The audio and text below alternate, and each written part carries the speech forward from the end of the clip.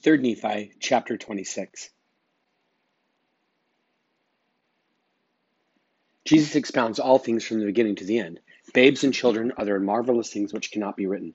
Those in the Church of Christ have all things in common among them. About AD 34. Now it came to pass that when Jesus had told these things, he expounded them unto the multitude, and he did expound all things unto them, both great and small. And he said, These scriptures which ye hath not with you, the Father commanded me that I should give unto you. For it was wisdom in me that they should be given unto the future generations. And he did expound all things even from the beginning, even until the time that he should come in his own glory. Yea, even all things which should come upon the face of the earth, even until the elements should melt with fervent heat, and the earth should be wrapped together as a scroll, and the heavens and the earth should pass away.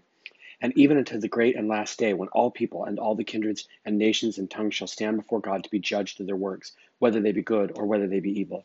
And if they be good, to the resurrection of everlasting life, and if they be evil, to the resurrection of damnation, being on parallel, the one on the one hand and the other on the other hand, according to the mercy and the justice and the holiness which is in Christ, who was before the world began. And now there cannot be written in this book even 100th part of the things which Jesus did truly teach the people. But behold, the plates of Nephi do contain the more part of the things which he taught the people. And these things which I have written, which are a lesser part of the things which he taught the people, I have written them to the intent that they be brought again unto this people from the Gentiles, according to the words which Jesus had spoken. And when they shall have received this, which is expedient that they should have first to try their faith, and if it shall be that they shall believe these things, then shall the greater things be manifest unto them. And if it so be that they will not believe these things, then shall the greater things be withheld from them unto their condemnation. Behold, I was about to write them all upon which are engraven upon the plates of Nephi, but the Lord forbid it, saying, I will try the faith of my people. Therefore I, Mormon, do write the things which have been commanded me of the Lord. And now I, Mormon, make an end of my sayings, and proceed to write the things which have been commanded me. Therefore I would that you should behold that the Lord truly did teach the people for the space of 3 days, and after he did show himself unto them, and did break bread oft, and blessed it, and brake it, and gave it unto them. And it came to pass that he did teach and minister unto the children of the multitude, of whom hath been spoken, and he did loose their tongues, and they did speak with their fathers great and marvelous things, even greater than he had revealed unto the people. And he loosed their tongues that they could utter.